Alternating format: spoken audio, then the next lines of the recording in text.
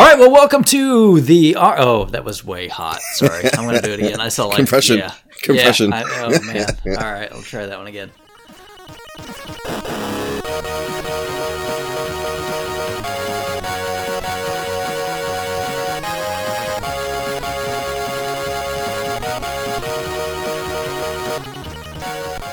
All right, welcome to the RF Generation Collector Cast. Man, I am one of your hosts here. I am Mr. Duke Togo, and joining me is the always pleasant and wonderful Bill. Hey, Bill. Oh, hey. When you said always pleasant, I thought you were going to introduce Krabby. Yeah, well, we're minus a Canadian this time around. A collective, across I know, the airwaves. I ask for questions, and I get these questions directed directly towards Krabby. I'm like, what? He's going to be so upset when we talk about the best Mega Man game. I feel bad, but I mean, we've said this before. This hasn't changed in the year since we've basically put this thing out. But he works 15 jobs. I mean, he's never around. He works a lot. He goes to the gym a lot. He's constantly, doing something with his family or doing something with work or doing something with, friends. So, he's a real busy guy, as are, both you and I, but, and then, the time zone between you and me isn't that great, but then the time zone between us and him is huge. So, we hold nothing against him. He's, we love talking to him whenever he gets the chance. We chat with him on, Slack and RF Gen all the time, but, yeah, it is not become any easier the more kids between us to get these shows recorded.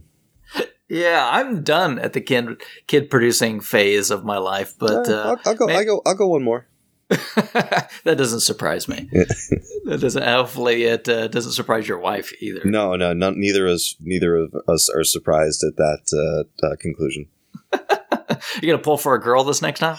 That's the problem is if we you can't say that because then then if it's not a girl, then you got to keep going. So it's I think we're telling ourselves, okay, we're gonna have another, and after that, we will see. It's but my guess would be if we had a girl, we would stop, and if we had a boy, we would have a serious conversation. All right, maybe you don't have to answer this now, but I mean, who's going to get the snip? Is that going to be you? That's negotiations to come, right? No, yeah, that's not even a conversation that's come in. I mean, I would imagine it would be me, right? It's easier. I don't know. See, my wife had C-sections, so they were already in there. So It was really easy. I was like, I don't have to do it. They're already in there. What's the deal? Yeah, no, I don't know. That conversation has not even been proposed. We're still on the other, doing just the wait, other my way. friend. Just wait. But that's probably more than any of our listeners really want to know. But they do have some other questions, I think, that are probably a little more not our personal life and reproductive choices, but more along the lines. No, we've video games. I love questions on the show, and we said before, I'd love to do a whole just Q&A show. Yeah, we asked for some questions, and a bunch of our good friends on the internet were nice enough to send some to us. So we thought we would tackle some of these questions before just going into some basic kind of what we've been playing and how our gaming lives in the last year have been. So these are going to be good. Yeah, I want to prefix this, I guess, a little bit. It's been a few months back, but I was on the Playcast with those guys. I can't remember. It's been a little while. But one of the questions that came up, or I don't remember if it was at Retro Wars, but somebody had mentioned we should say that, there was no, I think people would that maybe we'd had a falling out or something. That's why we hadn't done any shows. There was drama. Yeah. And I'm going, we're probably the least drama human beings on the planet. So yeah. I couldn't imagine what would have to happen. Could you imagine anything Krabby could get upset about? No, I can't. I mean, and you, I mean, I can't, between the three of us, we're so easygoing and we get riled up about certain things and we're opinionated, but I mean, I could never see anything happening with any of us that were you know what? Done. We're just old and tired, and that's. I don't have time for the drama. I don't. Oh, so let's get into some questions, shall we?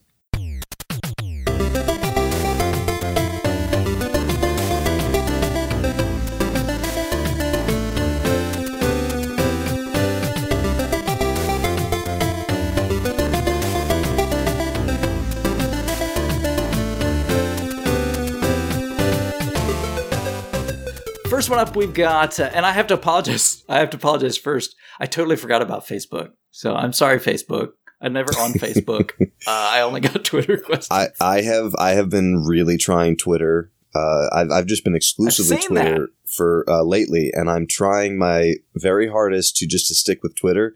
And I have like little thoughts and, things every once in a while, and I'll just like text people that I think will think they're funny. And I'm like, I should tweet that. So like I'm trying to get better at just doing Twitter, and we'll see how that goes.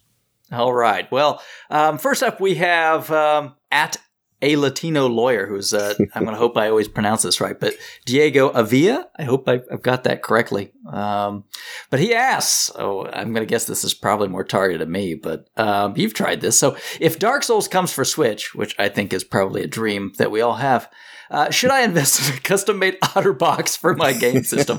I think maybe suggesting that Rage Quit could be. Yes. So it's a really good question, Diego. Solid Twitter handle also. And as the less experienced Dark Souls player, I'm going to offer up my solution before the more experienced Dark Souls player tells you his. I would not invest in a custom-made OtterBox for the game system. I would invest in custom-made OtterBox or whatever brand, Life Proof or Spec Case, whatever you like, for the Joy-Cons or the Pro Controller. Because Dark Souls, I see your frustration. No, he's not played it, I think is the thing. Right. I see your fear of the Rage Quit situation. Man, that little Switch tablet. I don't know if I can see an OtterBox saving that thing. Like, an OtterBox will stop it from being like, a little drop damage here and there, but being hurled. So I don't have a Switch. Is it pretty flimsy? Is that what you're trying to get at? No, I mean the only thing that I've noticed is since the Joy-Cons kind of snap into the side of the system, sometimes when I'm playing it in handheld mode, I feel just like the slightest little bit of wiggle in the Joy-Cons, just because they're not, physically, attached, physically part of the same system. Like they kind of snap in. So if you really kind of, just give it like a little bit of a twist, you can kind of feel the shake there. But when you take the Joy-Cons off and you just hold the Switch by itself, it's a solid little tablet. Okay. It does not feel flimsy. The only flimsy design choice I think they made is the front of it is not Gorilla Glass, or like a tempered material, kind of like the current smartphone faces are. That's like scratch resistant. As the early adopters found out, putting the thing in the dock too recklessly will permanently scratch the front of the plastic screen. So in all seriousness, I would recommend an Invisible Shield glass protector for the front of it if you're looking to protect the screen. And I'm a big believer in putting it in like a big neoprene case and just like taking it out when I want to play it. I don't like having cases on things that stay on even when you use them.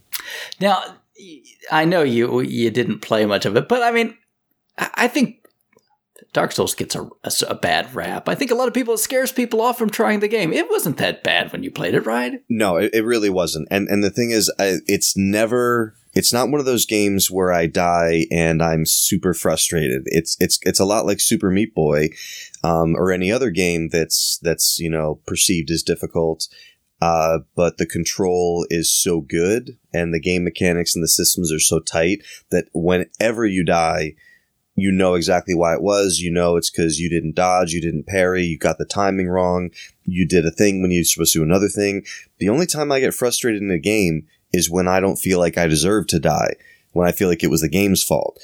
If it's my fault, I'm okay with dying. Yeah. Oh man. Yeah. Like, unresponsive controls or just jankiness, I'm done in a heartbeat. But if I'm just bad at playing the game, I mean that's me. I can't get around that. Yeah, I've had a lot of time to come to grips with this is the player that I am. I mean, and there are some games that I'm pretty good at, but when you look at some other, most of the rest of the world that's out there, like I'll watch other people play games and I'm like, man, I'm not good at games, but maybe I'm just watching really good players, but yeah, it's as long as the controls are tight, I'm usually not, a rage quitter. And then the other thing that makes people rage quit is either people who are being cheap online, not necessarily cheating, but just playing in a way that's like a griefing way to play. Mm. So is this something that's possible in Dark Souls for someone to come in and grief you? I mean, you can be invaded, but if you don't like that system, you can always play offline. There's nothing that says you have to do that. So, okay. I mean, don't get me wrong. Will people come and if you're online, will they invade you and, mess with you? Yeah, but I mean, that's part of the game mechanic. And you have an opt out. I mean, you can totally opt out of that if you want to. So I don't feel that's cheap. Okay. So, hey, I hope Dark Souls comes to the Switch. Would give me another reason to look at buying a Switch. What are the chances? Not good. I'd say really not good. What percentage would you put it at? 25%. I mean, that's not. I thought you were going to say like 5. Yeah. You're saying there's a 1 in 4 chance that it makes it. Yeah, I would just say more if it was like the PC version. Like the PC version of Dark Souls was not done by FromSoft. Like another company did it. So if there was somebody like that like Bandai Namco could hire and say like, here's the existing code, I need you to finesse this for the Switch, maybe. But I don't think FromSoft is going to do it. I heard from, I think it was actually from Randy Pitchford that's what happened with Borderlands 2 on the Vita.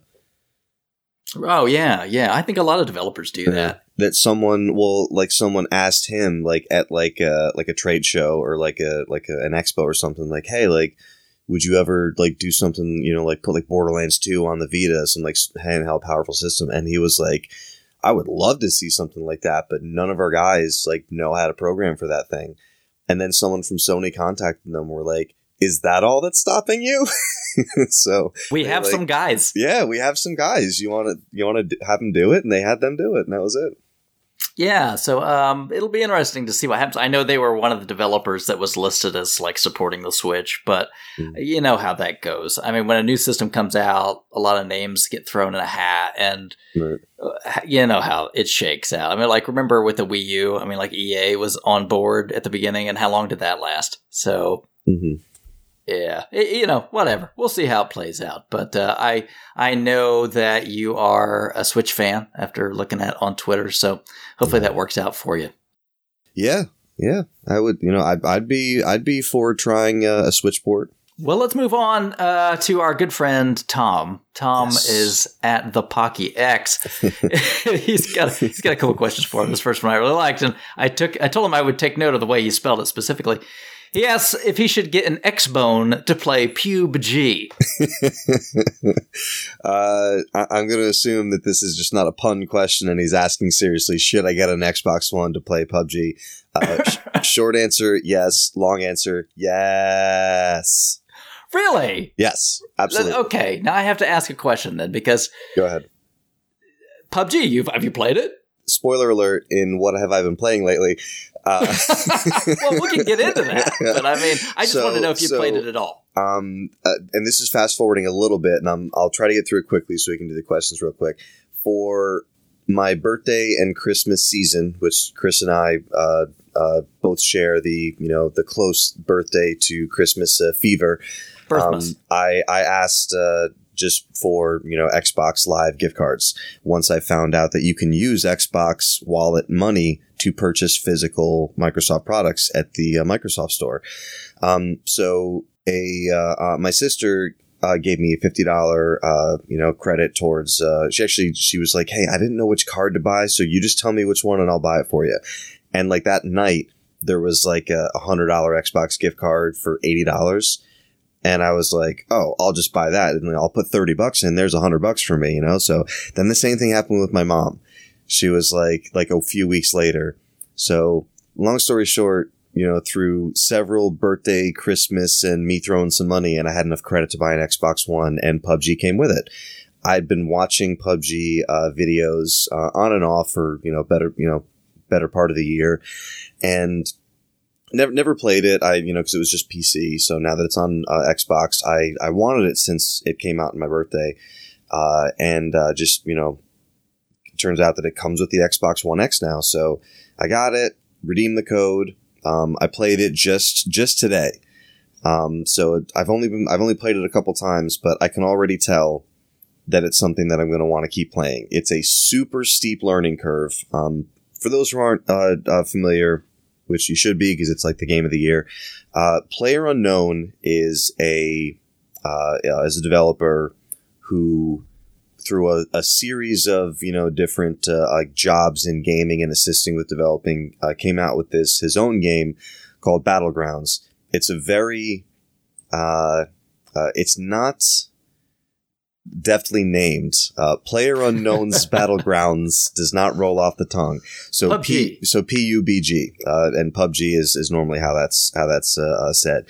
Basically, it's 100 players, all human controlled players, all drop out of airplanes in the top of this massive island. Really, really huge. Oh, sorry, let me silence my phone. So 100 players drop out of airplanes on this massive island, super huge, and basically have just nothing. And you have to find, weapons, you have to find your armor, find all different things. And basically it's last man standing. It's battle royale. So there's a few ways to play. It can be every man for himself. You can play squads. So you can go in there with like a team of 3 or 4 guys, and you're kind of working together to kill like all the other teams in the game. And slowly throughout the walls of the game worlds, like every 5 minutes, okay, like the play area shrinks. And then, 3 minutes later, okay, play area shrinks. 2 minutes later, play area shrinks. But since the play area is so huge, like a game could be like 40 minutes to an hour to get through like a whole thing. And it's just the way the game is made, the dynamics of the game. Every single game you play has fun, tense, moments in it. I've never seen a match of this game, even just like, random like streams that you'd like fire up a game where something cool, interesting, funny, unique, or just tense doesn't happen. It's such a cool game. Obviously if you're not a multiplayer person, you're not going to like it. So just don't get it. But I would recommend anyone who has the chance to play this game to give it a try. Cause it's one of those rare games where, there's no microtransactions. There's no loot boxes. There's no pay to win. Everyone drops, not naked, but essentially, like equipmentless on this island. And you have to either, every man for himself or, figure out how you're going to, kill everyone else with your team. It's just all about the gameplay and getting better at the game. And it's just really super cool. If that sounds interesting to you, give it a try. And if you're thinking about getting an Xbox One to play it, you should just follow that thought through. It's interesting. Jumping on that, I also picked up an Xbox One X on launch. Woo.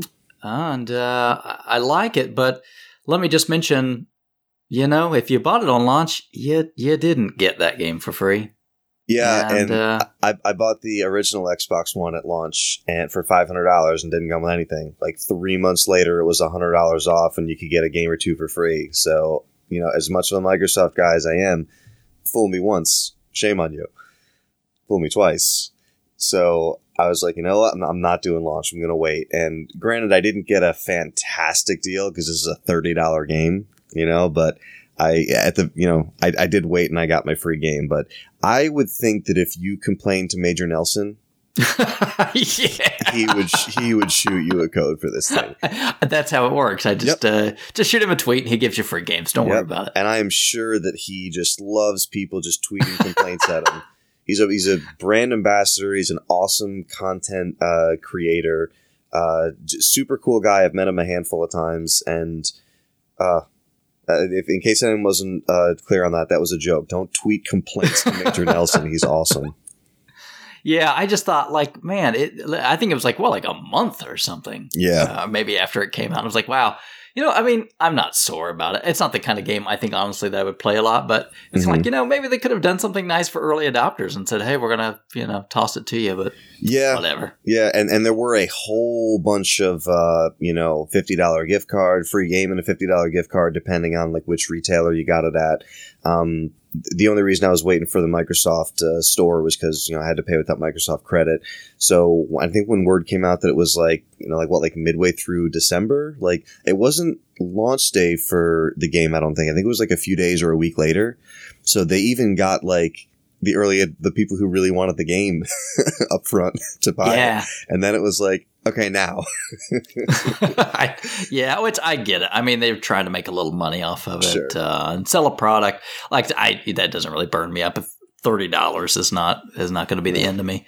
And it is an early access game. So one thing that if you achievement hunters like Anthony out there are no achievements in this game. Because it's not actually technically a game yet. This is an early access product. So it hasn't gone like, full retail, quote unquote. There probably will be, achievements when it goes full. But the other question is, will it be $30? It might just be $30 because it's not like a full release. It might go higher than that when it comes out. Yeah, that's true. I mean, they might say, hey, this is now a full $60 product or something. Yeah, right? and it could be like, well, that the early release only had one map. Like this version has 3. There's more stuff, like it's, I honestly don't know. It might be more. Yeah, it'll be interesting to kind of see how that goes. I know it's very popular, that and Fortnite, which I think is like the free-to-play kind of exactly. Yeah, it's insanely popular. It's the top game. I can't remember. It's between PUBG and League of Legends are the top streaming games, depending on the service you're watching. But honestly, just jump on Twitch and just watch some PUBG, and you'll get it after a few matches. But it's a super fun game to watch and to play. Yeah, it definitely seems interesting. I have a bad feeling if I played it, I'd just get shot a lot. Yeah, right. And like I said, you are going to, and it's a super steep learning curve, not just like how to play the game, but like it actually controls a lot different than a lot of other shooters. So a lot of shooters, like you hold the left trigger to go to iron sights. Yeah. So in this game, it's not that. So if you tap the gun is kind of like, you're kind of like a third person view. And if you tap the left trigger, you go to like a quick little iron sights. If you hold the left trigger, you go like all the way down the scope. So you can go iron sights or all the way down the scope on any weapon.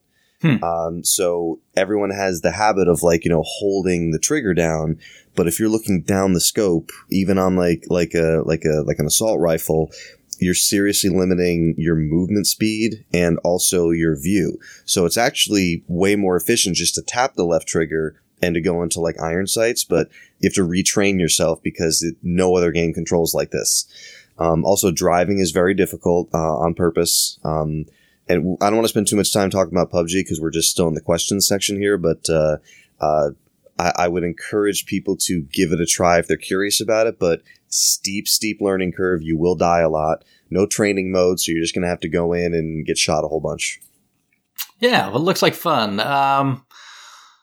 Tom, I know you used to have an Xbox One. I would say, at least from what I've gathered by watching like the Digital Foundry stuff, this is a game that you either want to have an Xbox One X to play or you don't want to play. I've seen like the videos, and I guess the frame rate and stuff on the regular Xbox is bad stuff. So yeah, and texture pop in is a big problem, and I mean when you got 100 people, going into a game, like I understand the difficulties there, and PC is a different animal than than a console, and even the Xbox One X, it's better than the Xbox One, but not fantastic yet. There actually have already been 2 updates that have increased performance, so we're hoping that since it is early access, as they keep optimizing for the One and especially the One X hardware, that performance will get better.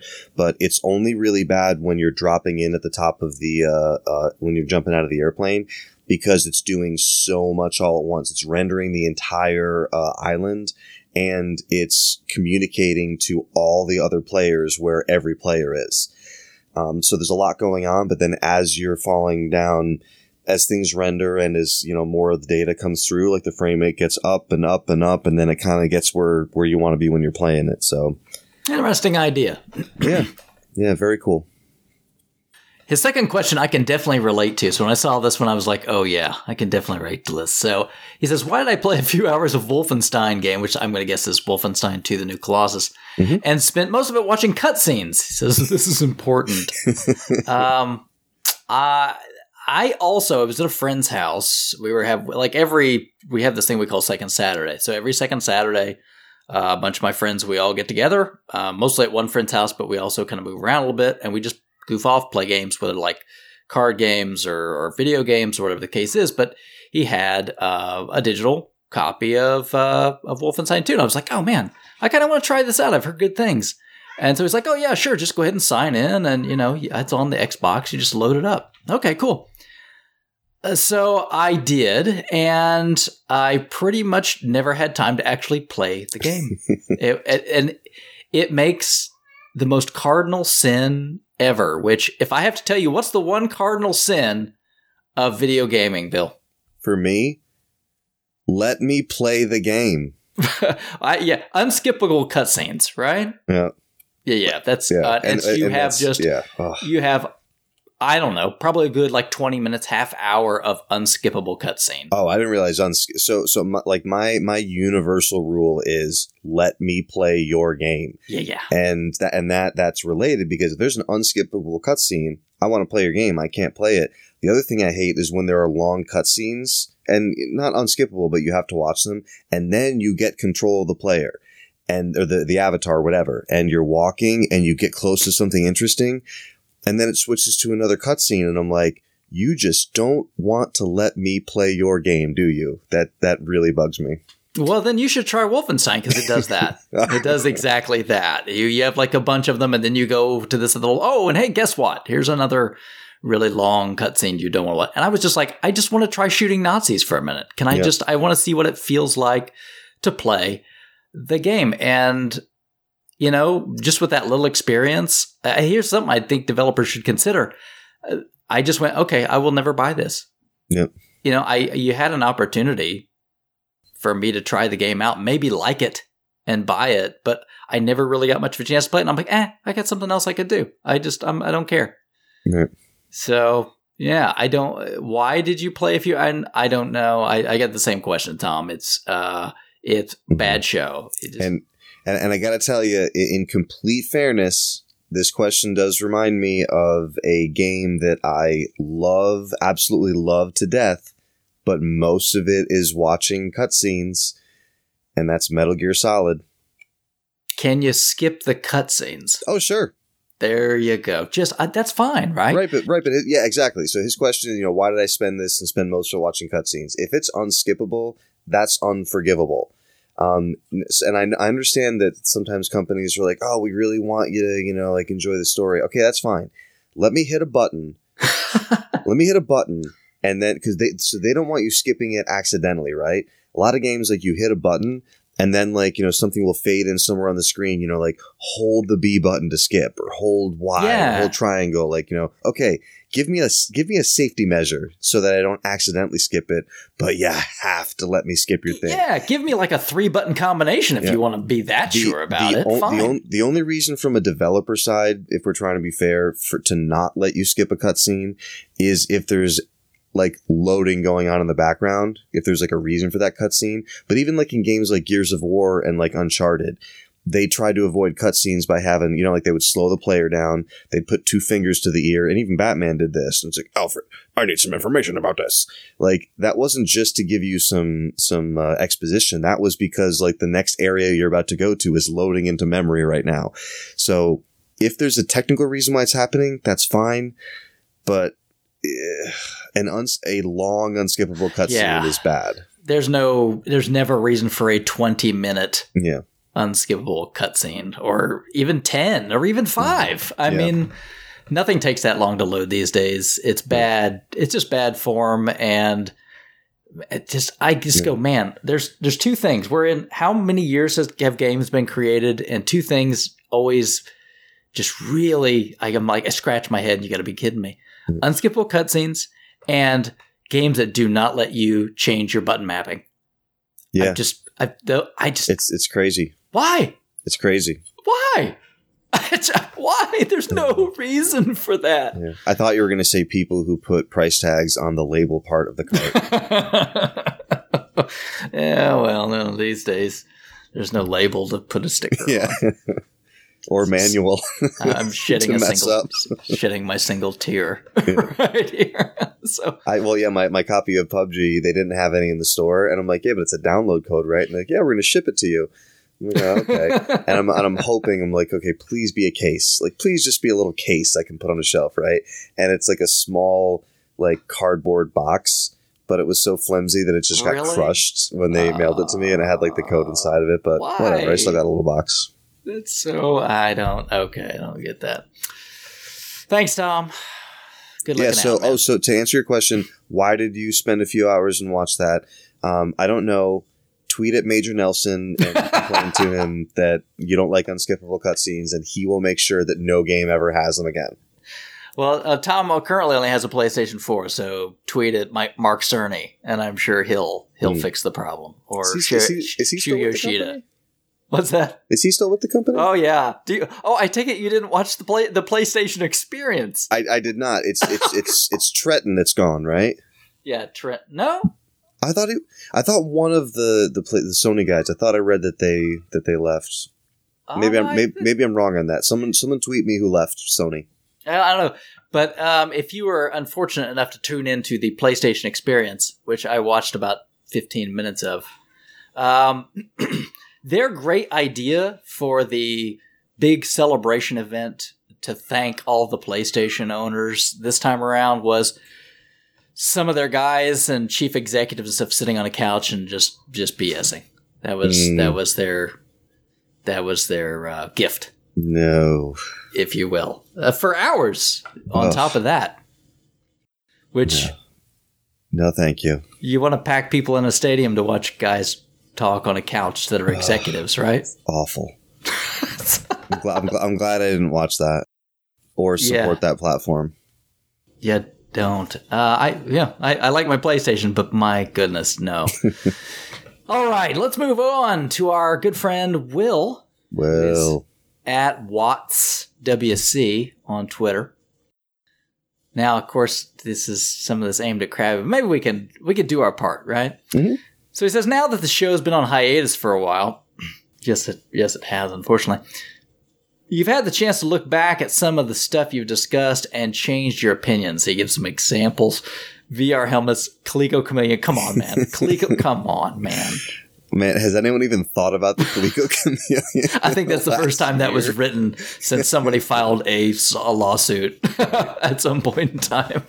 I mean, VR helmets, I feel like unless I'm misremembering, I feel like all three of us kind of had the same position on VR helmets. We all think they're interesting.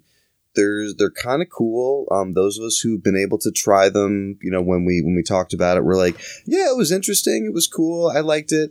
I wouldn't drop $600 on it. No. But, and my position on that is unchanged. Yeah, I don't care.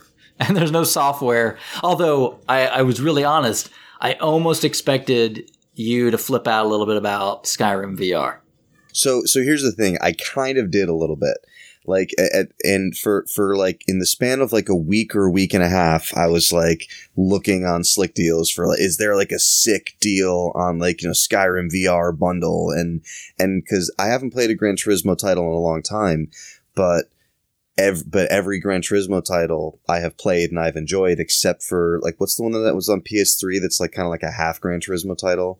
Oh, I don't remember which one, but yeah, that's like we can't really cook a whole one up. So here you go. Exactly. They're like, here's a $20 one, like to last you a year until we figure it out. But Gran Turismo 1, 2, 3, 4, I was at times in my life when I wasn't playing games. Gran Turismo 3 came out, and I was like, I need that, and I bought like the bundle. I was working at Circuit City. Gran Turismo 4 just came out. Okay, I played it for like 100 hours. So I've always, been into that racing simulator series once it came out. So I was like convincing myself, I think I need to get PlayStation VR and like play Skyrim.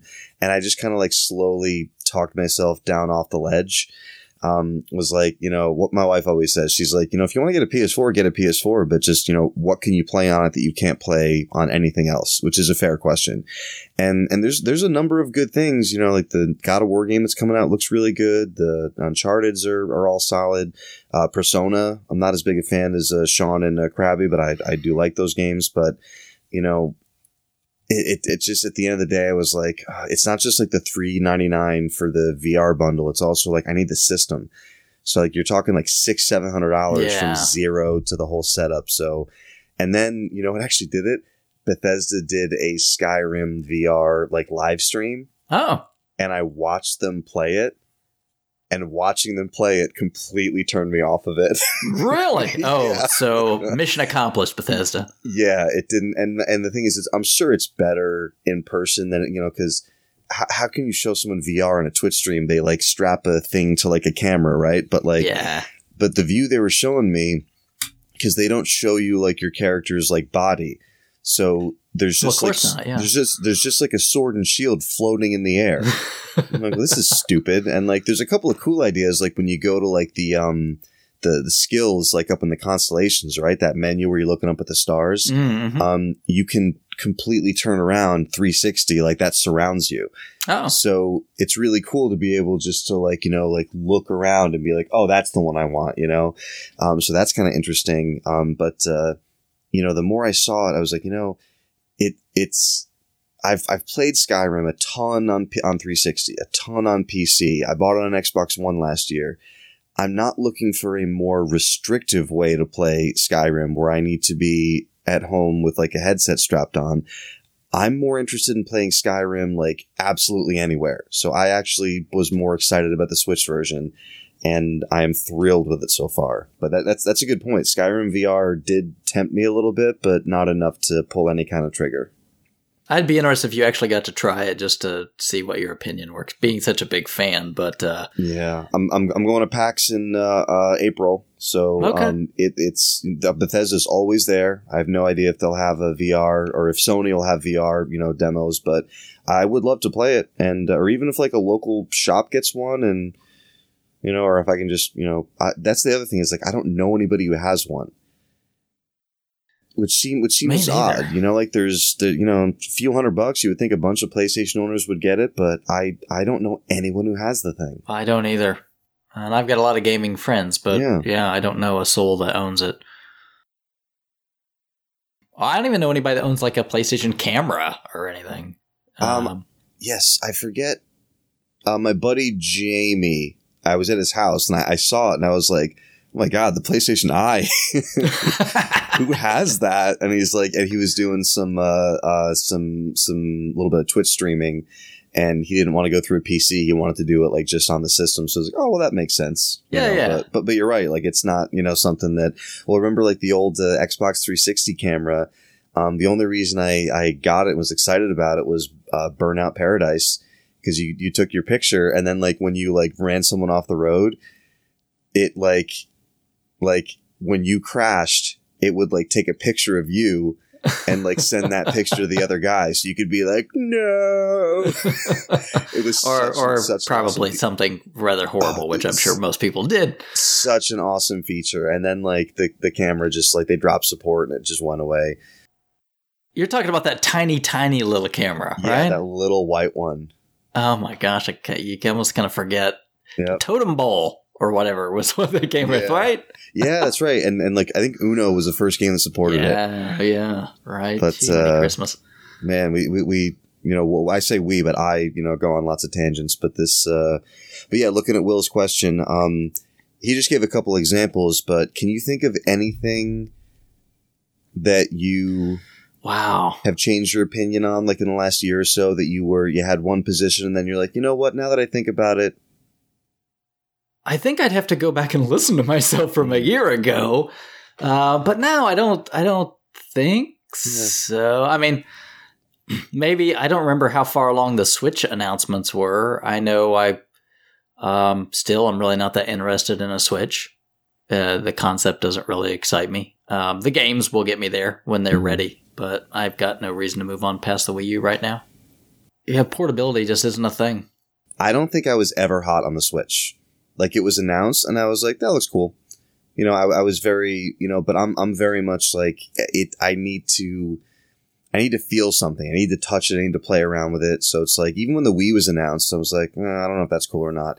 I remember the first time I played the Wii, I was like at a GameStop and they had one on display and they handed it to me and I did Wii bowling and it just worked. Like, you just, like, you hold this thing, you throw it back, you throw it forward, release the trigger, and the tiniest amount of like spin on your hand, like one to the left or to the right, like you could put curve on the ball. And I was like in that second, I got it. And I was like, this thing is going to be huge. And, we waited in line overnight. We bought it was like, $199 or like $250. A Zelda game came out at launch, even though I didn't end up liking that game very much. But I got it right away. With the Switch, I saw it and I'm like, it's a cool idea, but I was still kind of lukewarm from the Wii U. So honestly, I was always kind of mellow on the Switch, and then it came out, and I was like, yeah, that Zelda game looks good, but like I don't buy systems for one game. And then so a little bit of time went by, and by the time I was, I got the Switch right after the Expo this year, and Mario hadn't come out yet. It was like about to come out, or no, maybe it had just come out. I can't remember the exact release date. But it was coming up, and the buzz on it was super high. Skyrim was coming out, so I was like, okay. Zelda, Skyrim, Mario, like, and there's a handful of downloadable, like, I would throw Axiom Verge on there, I would throw Shovel Knight on there, so I was like, okay, there's enough games now, and I got it. I absolutely was not expecting to love this thing as much as I do. And it is still missing some rudimentary system features. And I'm not talking like online gaming or like random stuff, like being able to transfer a save file. Like being able to back up a save file to a memory card, being able to, just like little things that it can't do, and that Nintendo is just like head in the sand about. Guys, you need to do these little things. So like it still has a handful of things that I'm like perplexed that it still can't do. Besides that stuff, like just the actual like day-to-day using of the thing, grabbing it, playing a game, pulling the Joy-Cons off, playing it on the TV. The kids are like, oh, we want to watch Paw Patrol. Okay, snapping the Joy-Cons on, sitting on the couch, continuing to play Mario. The day-to-day usage of the thing and how great the thing is to play, I am shocked how much I like this thing. Well, that's it. I mean, I'm not a hater. Yeah, I like my friend has one and I played it a little. I play games in front of my couch, and I don't really. I've had like 3DS and stuff, which I play, but I played it because of the games that are on it, not because I need a portable. Portability really doesn't do anything at all for me. Right. I'm considering selling the 3DS because it's kind of being replaced. Because I have the Switch now.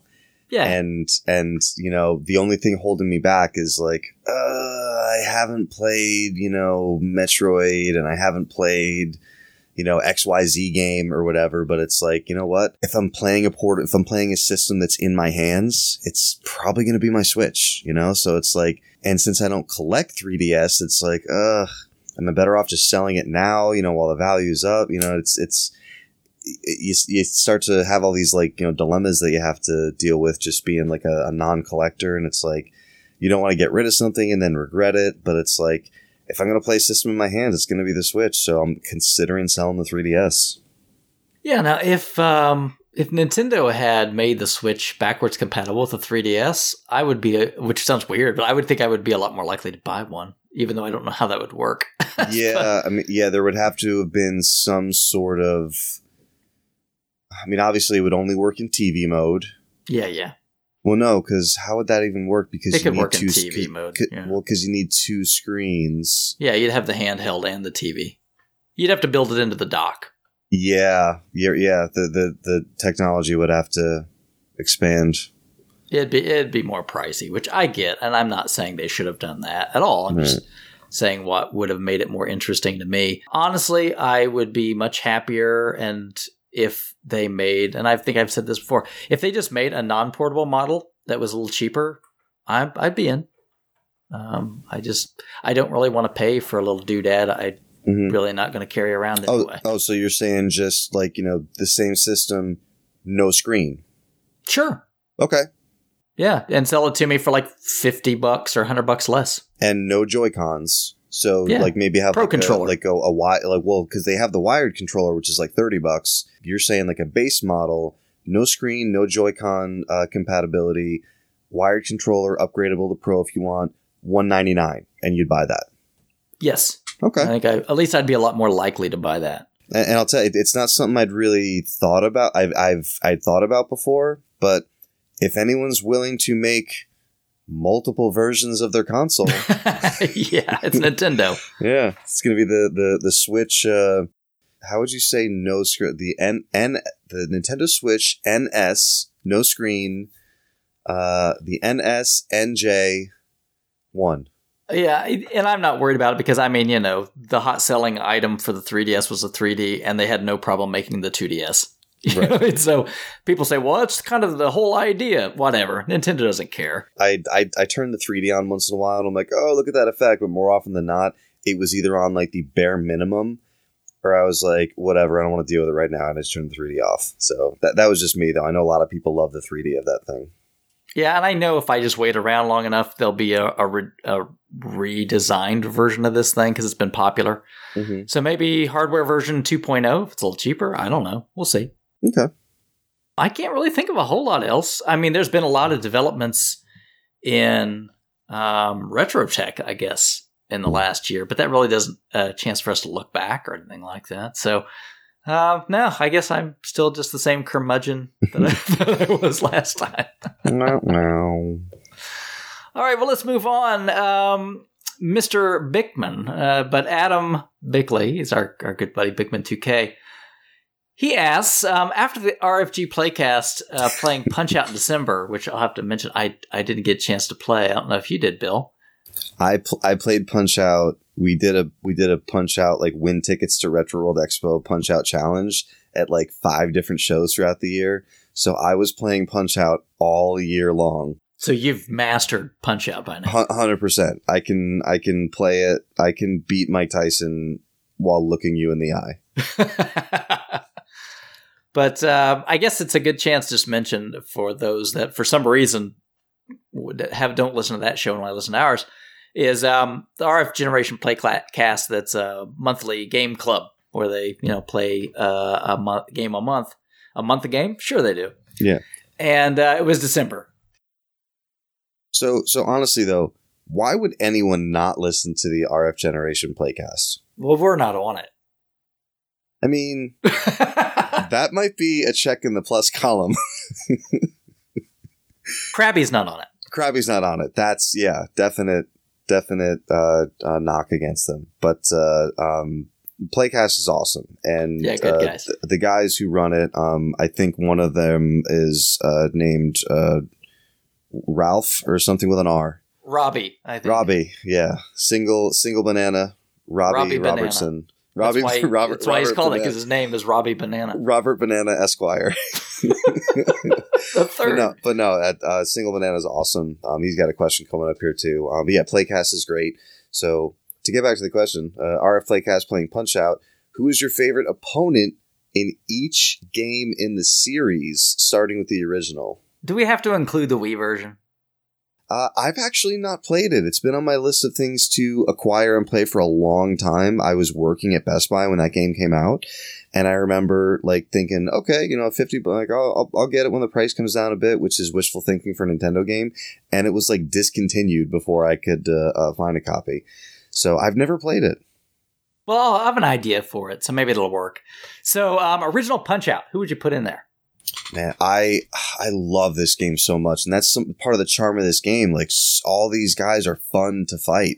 When I was a kid, it was very frustrating because I didn't understand the rhythm and the defensive mechanisms and everything. But I play this game in my Play Choice 10 like every time I get the chance, and it has like the top 10 for like the best times and everything. But the only guy I don't enjoy fighting is Glass Joe because it's a boring fight. All the other fights, even on the guys that are easy, I'm almost like a speedrunner, only not as good. Because like all I'm trying to do is like shave a second off my time. Just get a little bit quicker.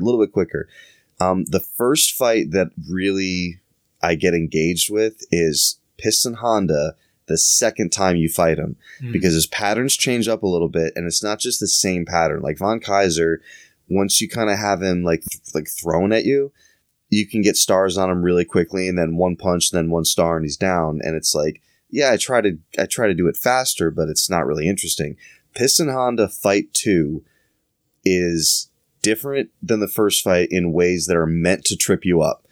And it's not just the same, the same pattern. Like you kind of have to change your strategy up. So to me, that's the most interesting fight is Piston Honda 2.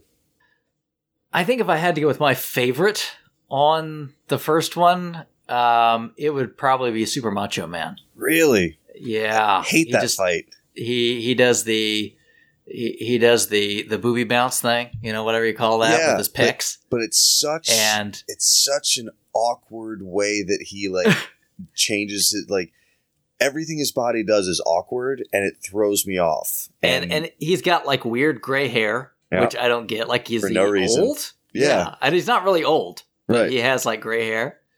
And he is he has the same body as like sort of Popinski and the other guys, but which is like ridiculously tiny waist, like insanely broad shoulders. Yeah. But the gray hair, I think, is, and like the smile. So I think Super Macho Man. And Popinski is another just awkward body. Like everything he does, like that laugh. Oh, like it's the same bald bull. Those guys, they're just awkward. Like his whole body leans a weird way before he does that little punch, and then he crouches for shooting off a rocket when he does the uppercut. Insanely exaggerated. Yeah, and it just. That's kind of why I like it. There's something unnatural about those fights that I don't like those bodies doing those things. And he is tough. Yes, man, Macho Man. I mean, he's not, but I like it because he's tough, but he's not cheap like Tyson. Right. You know what I mean? Tyson is cheap with the one-hit knockdowns. Macho Man is just a good challenge. Right. And of honorable mention to Sandman, because I do love that a knock in the head, and you can't just hit him in the head like you've been hitting everybody else in the game. Like you got to go ahead and then you got to go low, and there's timing. So honorable mention for Sandman, but I really do like that piston fight number 2. All right, Super Punch-Out. I have played Super Punch-Out, but not nearly to the extent that I played the original Punch-Out, because, as I've mentioned on the show before, my parents were disgruntled that the Super Nintendo was not backward compatible with original Nintendo tapes. So we did not have a Super Nintendo growing up. They switched to Genesis. So I didn't play Super Punch-Out till years later. And again, I put I played it a little bit here and there, but I can't even give a response because it would just be made up. I'm the same way. I chose my own path, but I did have a Genesis. I didn't pick a Super Nintendo up until a lot later. So I never played a lot of Super Punch-Out. I still haven't played tons of it. So Bear Hugger, maybe? I don't know. The guy with the beard and the overalls? First guys. Okay, I'll go with Bear Hugger just because I don't know. I know he's a character. And there's a clown, I think. I don't know. I honestly, if you had a gun to my head, I could not name 2. I could not confidently name 2 opponents in Super Punch-Out. I just never played it. Yeah, there's the Bruce Lee guy. Yeah, I'll be honest. Even it's not as much fun to play Super Punch-Out. It just really isn't. It's not the same kind of game. It's not, from what I did play of it, it was extremely difficult for me to tell if I was hitting someone in a way that was actually damaging them, or if I could have been doing it better, or if I wasn't clear on if I was playing the game correctly. And even when I would knock a guy down, and I was like, I don't even know if I did that right. It was almost like playing Civ 5. for 2 hours and being like, I have no idea what I'm doing here. So yeah, I mean, you can fight me if you want. I am not a fan of Super Punch-Out. I never got into it. I'll be right there with you. I think Super Punch-Out is much more of a sequel to Arcade Punch-Out than it is to NES Punch-Out. Yeah, it even looks more like that game. Which is fine, but NES Punch-Out is what I love. Oh, 100%, yeah. Punch-Out on Wii, the only thing I can say there would be Doc Lewis, the secret thing you could download. Wasn't he DLC? Kind of, like it was like a thing you had to get, I think Club Nintendo. That's right, yep, it was like I remember. So getting to beat up Doc Lewis, that's cool. Just a sparring partner, but, put him in his place, knock him down a peg. You kind of feel bad beating up your kind of your coach, but that's okay. He's your guy. He had it coming. Okay. Let's go over to Robbie Banana. Robbie Banana. as long as he gets in the right car on the way to I don't know if we've ever did we share that story? I don't think so. We haven't been on a show. I don't remember if we I think we did at Retro World maybe. Did we? We may have gone over it quickly just like in passing, but I don't know if we have time to do it here. Maybe we can do it if we can have Rich guest on the show if he has some free time. But it'd probably be better to let him tell it in first person. But there was an airport pickup mishap that was pretty funny. It was very interesting. But we witnessed it too. So, okay. But he says, okay. So I think he's trying to throw us something here. What game would you like to see the RFG Playcast do for their 50th show? He says, yes, that's coming up this year. That isn't a Destiny or Dark Souls-esque title. Well, I don't know if there's any other games, so you've ruled them all out. Yeah. Sorry, Robbie. Right. I mean, moving on to the next question here. Yeah, I don't know. Well, I guess we need to go on. Man, we have some RF Gen Playcast name droppers in the questions this week. Maybe did they miss us, or they just want us to plug their show? I'm not sure. I know, right? Just say this over and over again. Why don't you just tell me the name of the show you want me to plug? I will take any Seinfeld reference you want to send my way. I will gladly take that. So here's the thing. That isn't Destiny or Dark Souls-esque. I would be lying if I said I knew with confidence every single game that they have played, because I'm not always able to make it over to the Playcast thread on RF Gen. So if you can imagine all the David Cage games, Indigo Prophecy has been played, and yes. Fahrenheit. I don't know.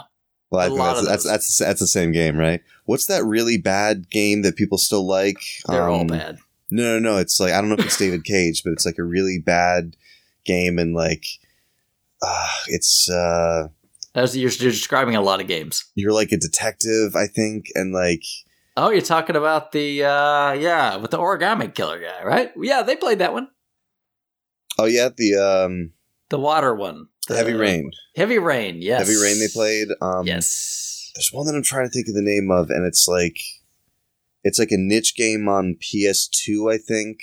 And they've probably played it. And there's no fast travel, so like you have to drive everywhere, and like to advance the story, like sometimes you have to wait, you have to go to the shop, then you get there and the shop's closed, so you have to wait on a bench. I think, for like no. You have to it's like a PS2 game. You have to wait on a bench for 5 hours, and there's no wait option either. Oh, why can't I think of it? You have to advance the time on your PS2 clock. It's a love it or hate it game. There are people who, like a cult following, love this game, and then there are people who play it and are like, "This is the absolute worst game I've ever played in my life." So it's super polarizing. I will find the name of it as we're talking here. I would recommend that. Desert Bus. Have they done Desert Bus? No, I think not yet. That's on VR now. Oh, because why wouldn't it be? You want to tell people about what Desert Bus is? If they I think most people know, but basically, Penn and Teller helped. Mirrors, right? Yeah, they helped create a game for the Sega CD that didn't get released, and one of the mini games on there was Desert Bus, and the game is you driving from like Las Vegas to LA on a tour bus, and it's a real time drive from like Vegas to LA, and you can't just like push the gas pedal and let it go because it pulls to one side. Like so you have to steer. Like the steering in the bus is like faulty, so like it won't stay on the road. Yeah. You have to constantly adjust the steering. And when you get there, you just have to turn around and come back. Well, you don't have to, but like the score on the top of the screen is just a whole bunch of zeros. And after like this like 8 or 10 hour real time drive, when like you make it to your destination, it says 1. And then if you turn around and if you make the drive all the way back, then it goes 2. And they do. I know there's charity surrounding this. There's like Desert Bus for whatever. It's like charity, which is a good thing, right? Yeah, charity's good. As we're recording this, Awesome Games Done Quick is just started today. That's right. I actually I was looking forward to it and I forgot about it. But today was my sister's birthday brunch and we were just kind of out, hanging out and drinking and stuff. And so I got home and I just saw someone on Twitter and I was like, oh my God, I totally forgot GDQ. So I have to double check my schedule and make sure I watch some of the ones that I had on my to watch list. Yeah, always fun. Yeah. Getting back to this, gosh, are there any games that, I don't know. Castlevania 3? Ninja Gaiden? Yeah, I mean, and the thing is, like, I wonder if how much they wonder about games that are not multi-platform. Because a lot of the games they play are like, okay, this is available on PC, on Xbox, on this. It would probably be difficult for them to say, okay, we're doing Halo 5, this because, okay, well, now you've cut everybody out who doesn't have an Xbox, so I wonder how much they take that into account. How about this? I will legitimately offer this one forward because I know like eons, a millennia ago, they did the first Phantasy Star on Master System. Mm-hmm. So Phantasy Star 2. How about that? Okay. And if for some reason I missed that and you guys already did it, Phantasy Star 4. Okay. Nobody wants to play 3. I'm going to walk over to the games on my shelf. Uh-oh. He's taking a trip. I'm just going to pick one at random. It's going to be a hockey game if Bill's picking at random. Yeah, those are all somewhere else. Some NHL 97 or something for PS1. Oh, here's one. Uh-oh. Boogerman? How about Sly Cooper and the Thievius Raccoonus? It's only on one platform, though. But it is on their favorite platform. But it's really cheap, and it's a platform that, like, everybody on our site should have. You've just guaranteed I will not play the 50th anniversary show game. But good on you, Bill. Gran Turismo 3. It's gonna drive me crazy not being able to think of this bad PS2 game. Oh, it'll come to you. Don't worry. One of these days, I'm gonna do my own game of the month Dark Souls thing. Man, I don't know how you guys. I played like 3 games all last year. I don't know how you guys play so many games. I'm the same way. I'm be right there with you. We're gonna get to what we've been playing here in a little bit. It's gonna be like we're gonna be done in 5 minutes. Oh yeah. I mean, depending on how long you want to talk about Destiny. All right, well, let's get to our last question, shall we? Our good friend at Real Jeff Funstick, the awesomely named. He goes by Jeff, but it's Raul Romo. If I had a name like that, I would go by Raul. I mean, I would go by. Sounds like a wrestler. Yeah, I would go by M. Bison if I had the name Raul. Raul. Oh yeah. Oh my goodness. Okay, he says, I know it's generic, but one question is looking back from episode 1 to the last episode. That it really is looking. That's like 6 years or something. Yeah, it's a lot. How have your collections grown in terms of quantity of games and collectibles in that time span? Gosh. How has my collection grown in terms of quantity? Like negatively? 6 years, Bill. 6 years from then to now. Yeah, it has grown negatively in quantity. In 6 years? Yeah, I mean, because it's 2018 now. I started collecting like semi-seriously in like probably like 2009 or 10. Because I remember I was in my condo, which we We sold in 2011, I want to say, and I was already like, when I was in my condo, I was going out and I was getting like, Craigslist, like NES game lots, and back in the good old days. Yeah, I started really seriously collecting in like between like 2008 and 10, I want to say. The collection grew and grew, and I just a lot of Craigslist, a lot of like forums, a lot of small scores and stuff. And, I kind of reached that tipping point that a lot of people hit where they're like, you know what, it's either going to, keep going and just get more and more expensive, or I'm going to tone it down and just keep all the stuff that I really love and get rid of a lot of the other stuff. And that's what I did. So, like part of me even feels guilty about being on a show called Collector Cast when I'm not like the same collector that I used to be.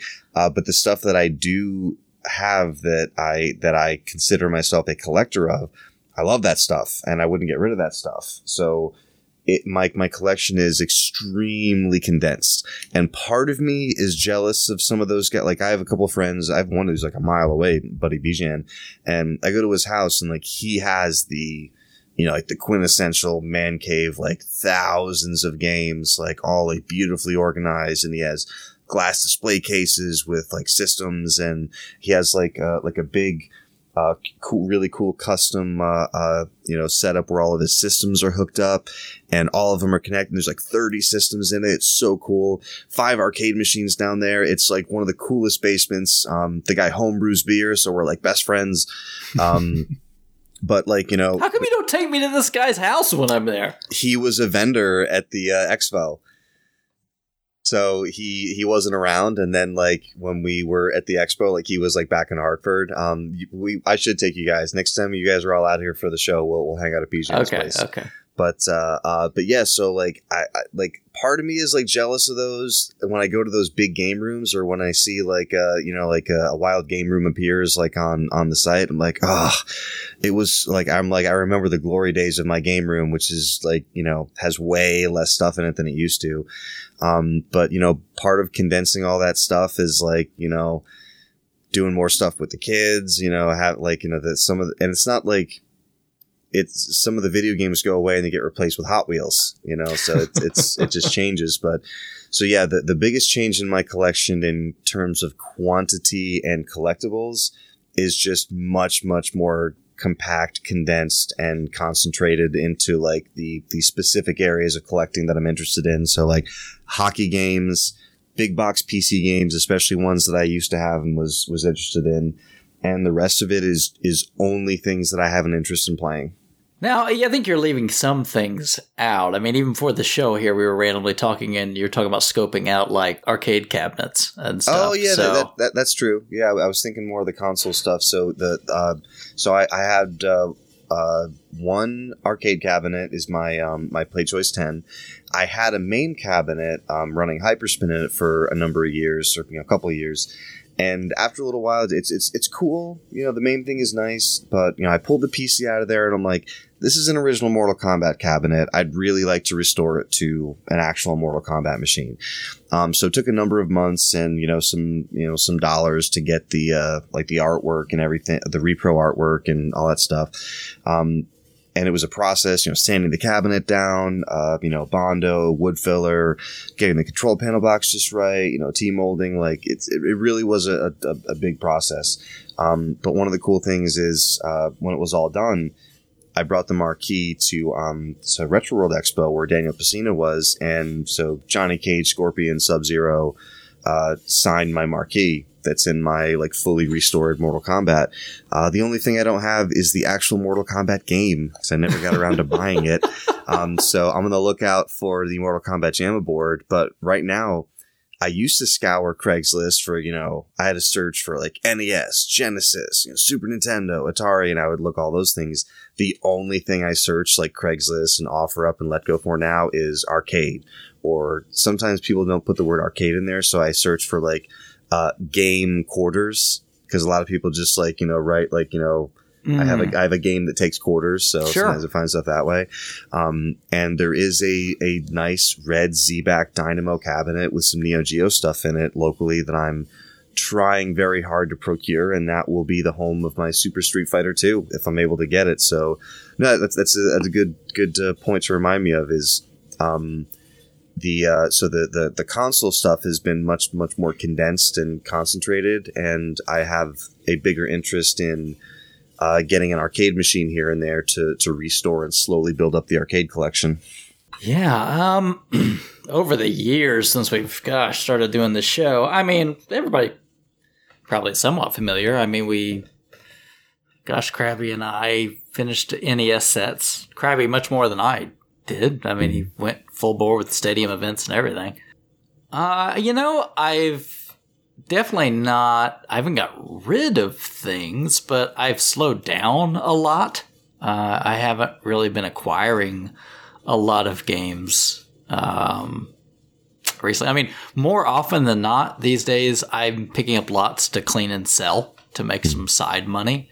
And sometimes that's nice because it helps me buy like it paid for my Xbox One X, and usually that money helps pay to go see Bill at Retro World, and so I've taken the hobby, I guess, that I used to use to keep things, which I have most of the stuff that I run into and sell, and to use it to enjoy the hobby in different ways, spend time with friends, or I had a good buddy that was.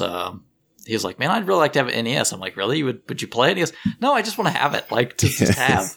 And I'm like, I can hook you up with that. You know what I mean? It's that's why I didn't get the NES Classic. Besides the fact that I could not find one, is that like I knew it would just be something to have. Like yeah. I knew I wouldn't actually play it. And the same thing with the Super. Like I had the chance to buy one, and I thought about it, and I was like, I'm not going to play this thing. Like I have a Super Nintendo, and I have a handful of these carts, like not Earthbound or, some of the other like Final Fantasy 3/6, but it does come down to like everything, every decision that I make based around gaming now is, am I going to play this? Or like, even if it's like a phenomenal deal, I'm like, I'm buying this because it's a phenomenal deal, not because I'm actually going to play it, and then I won't buy it.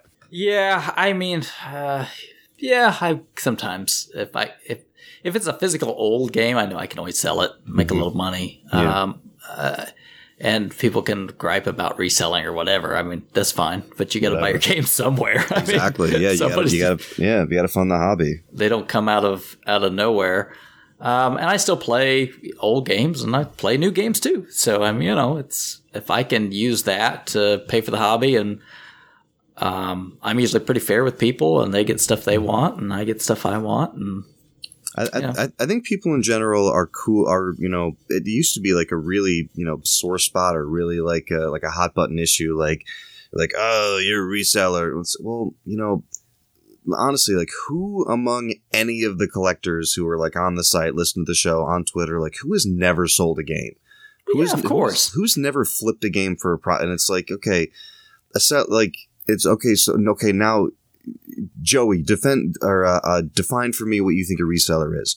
Oh, it's a person, like, all they do is sell. They just go out and they buy games, they flip them, they sell them. And I'm like, okay, like, number one, like, that's not what we are. Like, we're collectors, or the people who do it. Like, you buy a lot for 7 or 8 games, you sell 20 games to fund the lot, and then you keep going. But, like, even if it was someone who just buys games to flip them, like, what's wrong with that?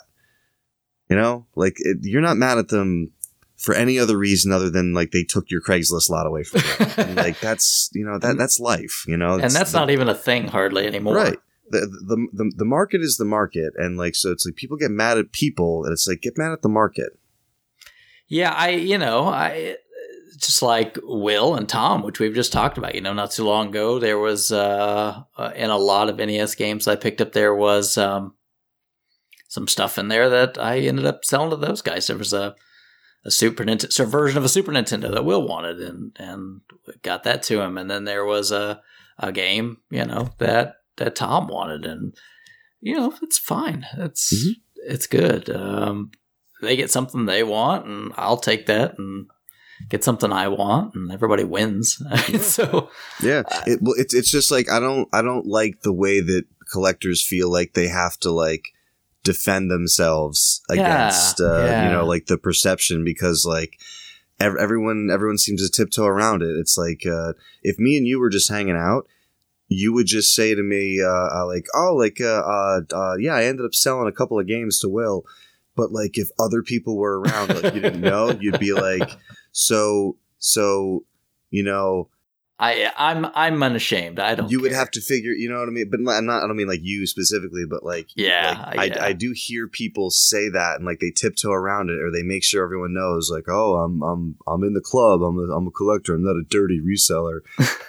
But let me tell you though, I mean, I've been out with friends and we'll be going to shops and I know they're looking for things and I'll find it and I'm like, that's a great deal. I know I could buy that and flip it, but I'll go, hey man, check this out. You should get this. Right. I mean, it's not all about just making money, but you know, like a lot of times these lots, I get them anymore. I don't spend a lot of time because it's not very fruitful on Craigslist or anything. But there's a guy I've been buying stuff off of forever. He runs a flea market stall and he doesn't really sell games. So when he buys stuff out, he usually just throws the games my way and he sells the other stuff. So I think it's kind of a nice win-win because he doesn't have to worry about it and then he can just hurry up and get some cash back to buy the stuff he wants and then I can clean them up, make a little money off of them. But, nice. You know, if it wasn't for that, would I be busting my butt out there? No, I'm not making I don't make tons of money doing it. It's not like, woohoo, this is a get-rich-quick scheme. It's just, you know, it's just something that keeps you in the hobby. Right. And keeps you talking to people. Yeah, so, it's the opposite of a get-rich-quick. It's a get, like, a tiny amount of money very slowly. Yeah, for probably way more work. I'll be honest, when I sell things, I'm just particular and I won't sell things that I don't think I've looked right. So, you know, when I get systems and things, I'm going to take them apart and I'm going to clean them and check them out real well. Or if it's a games, I'm going to really clean them and test them really well. And so, you know, by the time I put time into it, but, you know, I figure I'm just sitting in front of the TV anyway. So yeah. No time lost. That's how I used to. Yeah. When I would get like a big lot of Craigslist games, I would stack them up on the table. Yeah. Tilt the TV towards me, get my whole station set up with my Brasso and my alcohol and my Q-tips and my like t-shirt and just like almost like not even looking at the games. Kind of like how like some ladies like knit. Yeah. Just like not looking, just like I would like undo the screws, like, you know, pop them on the table, take the thing, you know, it's just like a little routine. And it was like, and it wasn't just for like, my wife was like, are you doing that on just the games you're keeping? And I'm like, no, like all of them. She's like, but like, aren't you going to end up selling them? And I'm like, yeah. And I'm going to know 100% that this game is good. Yeah, it works. And the person that gets it's going to be happy with it. Yep.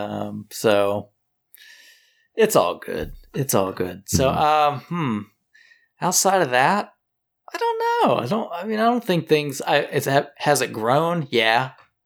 But I think these days more of it's like either something is really interesting to me, and then I'll look and grab something. Or sometimes like little, like as far as like collectibles go, usually friends give those things to me anymore. Like I don't really look for those, but like same. Yeah, that's a good point because like I don't collect laser discs, but Rich brought me the Blade Runner Criterion Laserdisc, and like I don't collect Kingdom Hearts knickknacks. Like even if I like went out and saw them, I don't collect that stuff, but like. Adam brought me like a little like Kingdom Hearts, kind of Keyblade like necklace set, and I put it up on the shelf, and it's like with my Kingdom Hearts games. So like, yeah, I'm the same way. Like I'm not like I do nothing with toys, nothing with collectibles, nothing with like like plushies, t-shirts, like random things like that. That stuff is collectible stuff is all just things that people randomly gift me if I ever get gifts.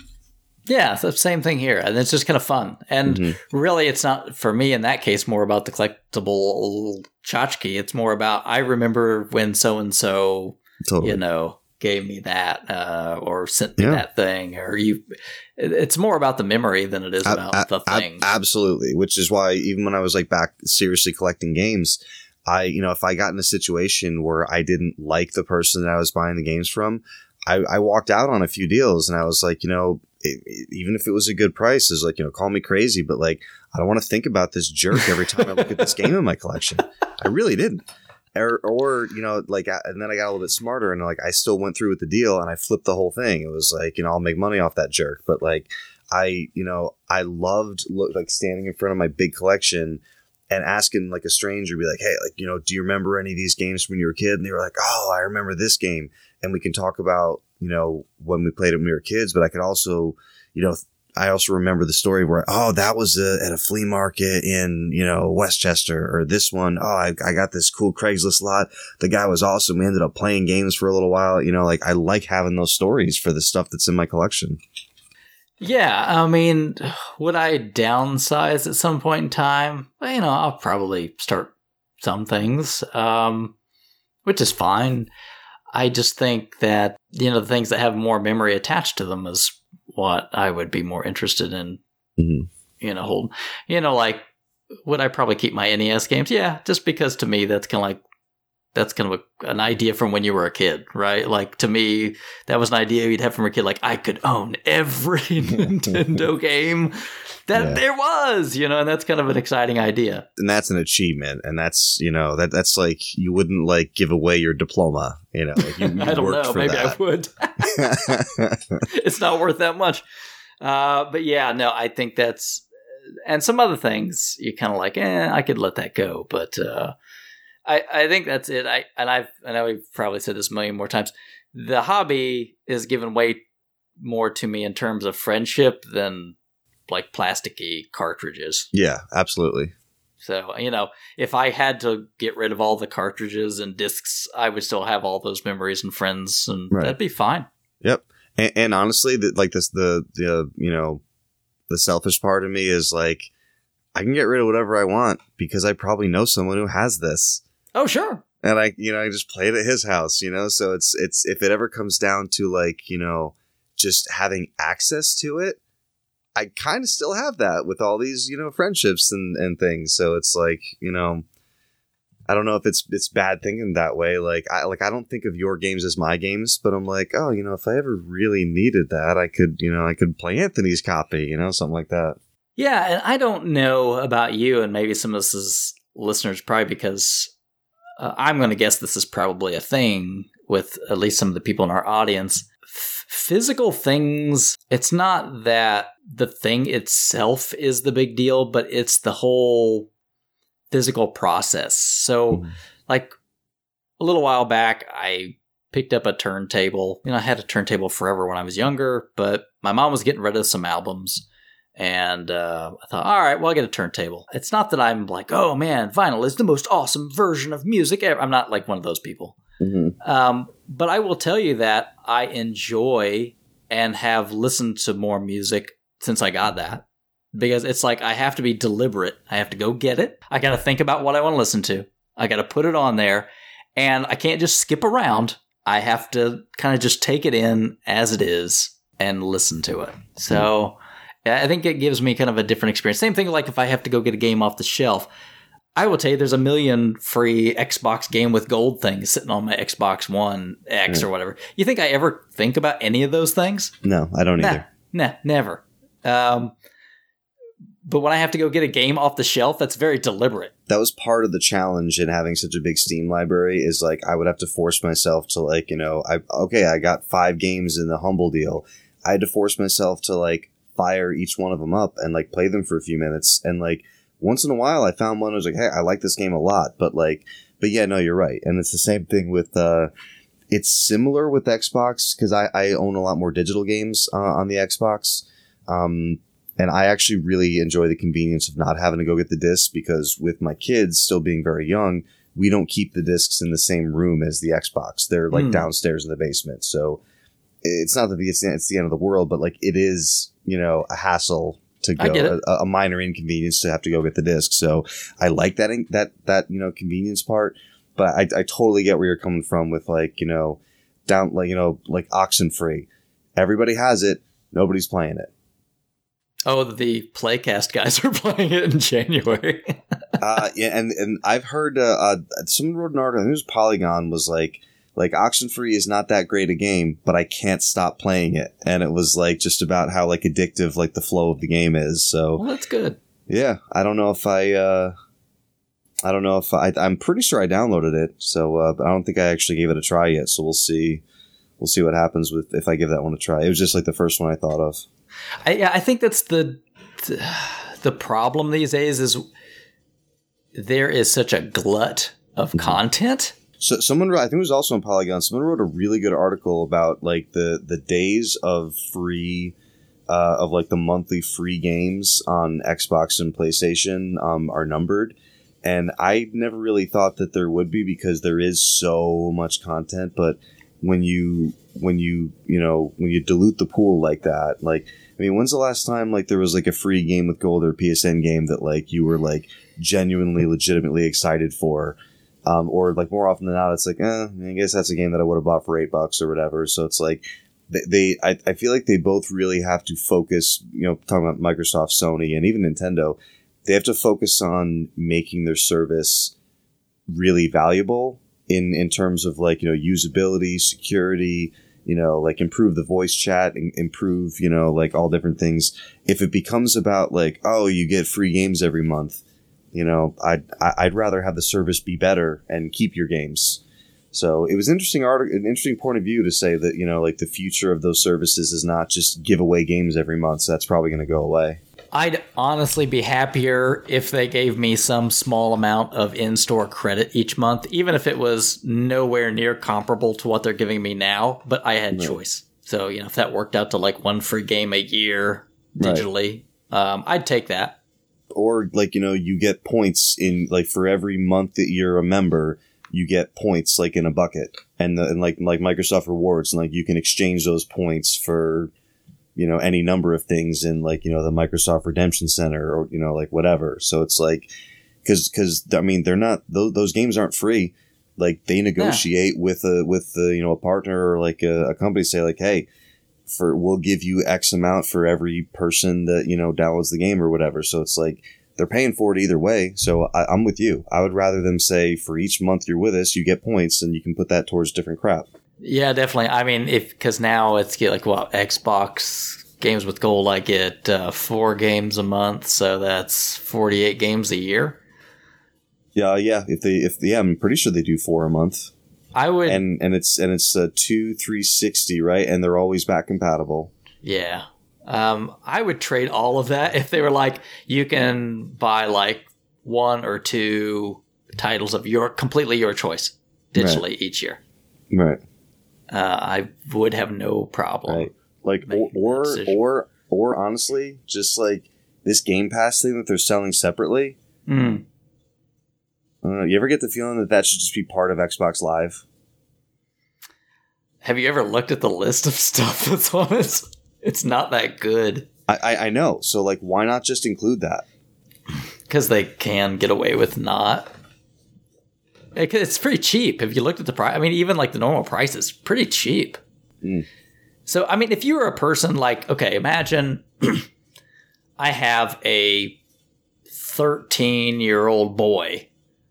He didn't grow up playing all these old Xbox games. But instead of like totally buying it, I could just pay for this stupid Netflix like service, and he could just go nuts. Maybe that makes sense in those cases. I don't know. But I guess you can't give away the farm, right? So yeah.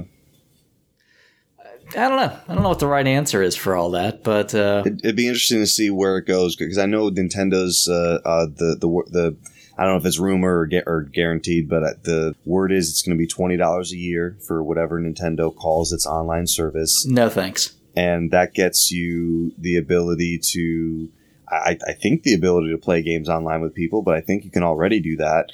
But the one thing is they give you a different, like, what is it? Like a different, like, I don't know if they've said if it's classic game or not, but like you get like a different game every month.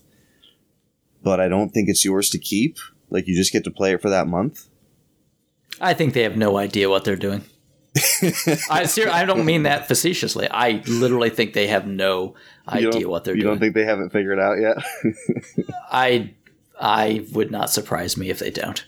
So getting back to like my these rudimentary things that should be on your system. So this system is, when did it come out? March?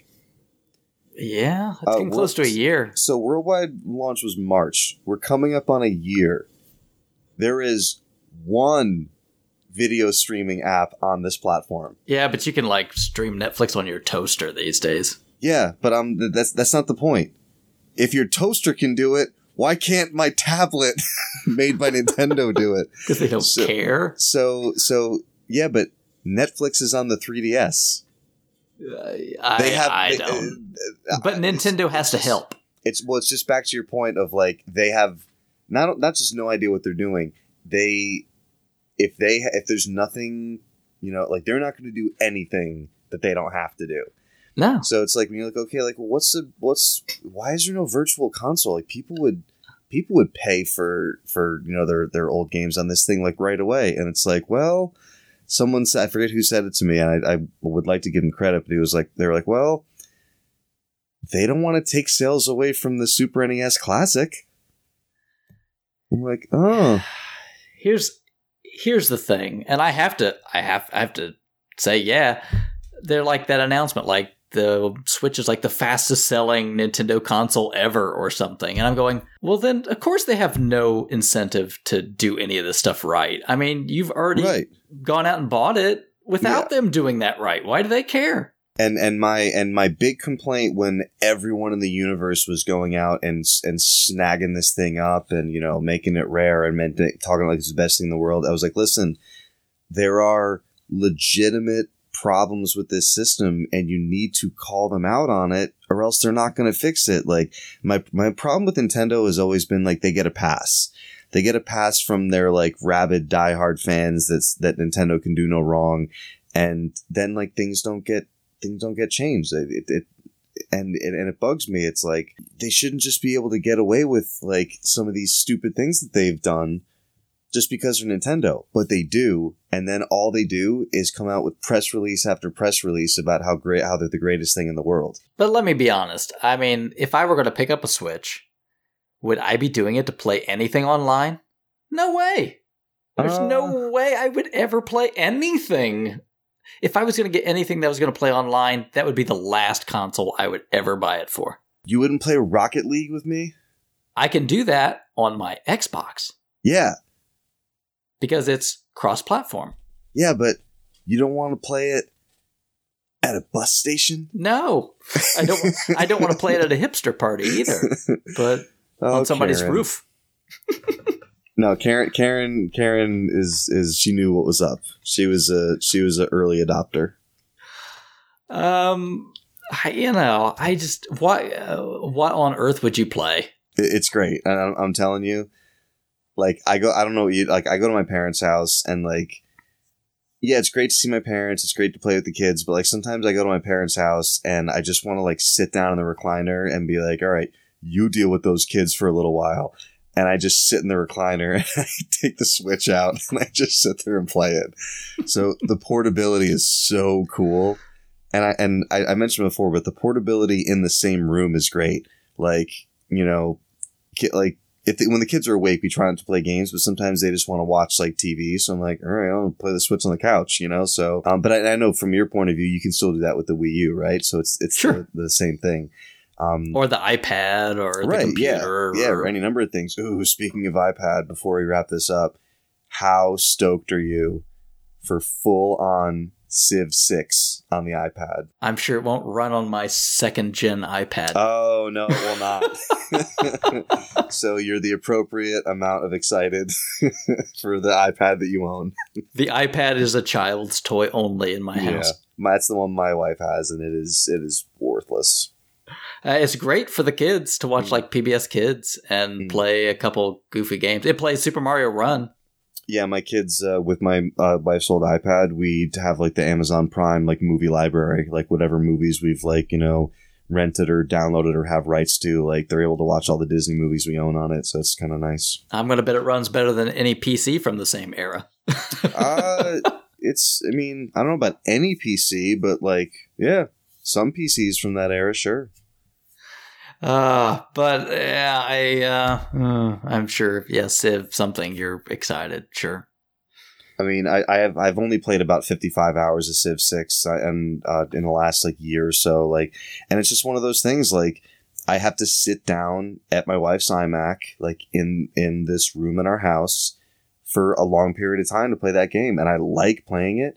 But I mean, we keep talking about it as we get older, but like, I just don't have 2, 3, 4 hours, to sit down in a room at a computer. Like even when I play Destiny, like I play a lot of Destiny, but I play it in like small chunks.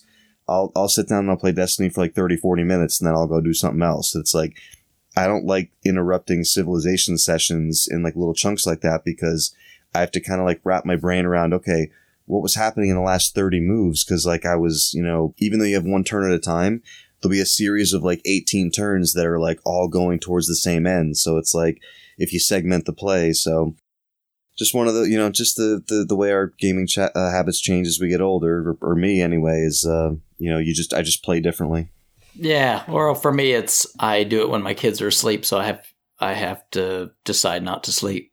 So that's when I get to play games most of the time. Yeah. Which is probably a good transition to kind of what we've been up to the last year, I guess, in gaming.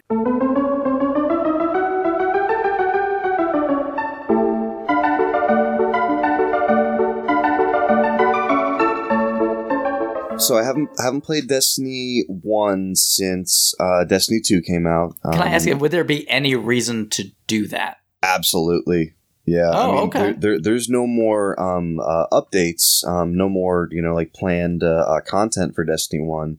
But since the content in Destiny 1 is not included in Destiny 2, there are, you know, for me, there's for a PvE player, none of the worlds in Destiny 1 or in Destiny 2 either. Everything is completely new. So not only are the worlds, like all the strikes, all of the raid content, all unique. It's not something that's going to be brought, and it's not just that it's not in Destiny 2. It can't be brought into Destiny 2 because the difference in, you know, primary, secondary, and heavy weapon versus kinetic, energy, and power weapon. The weapon balancing is completely different, so the encounters weren't designed with that weapon balancing.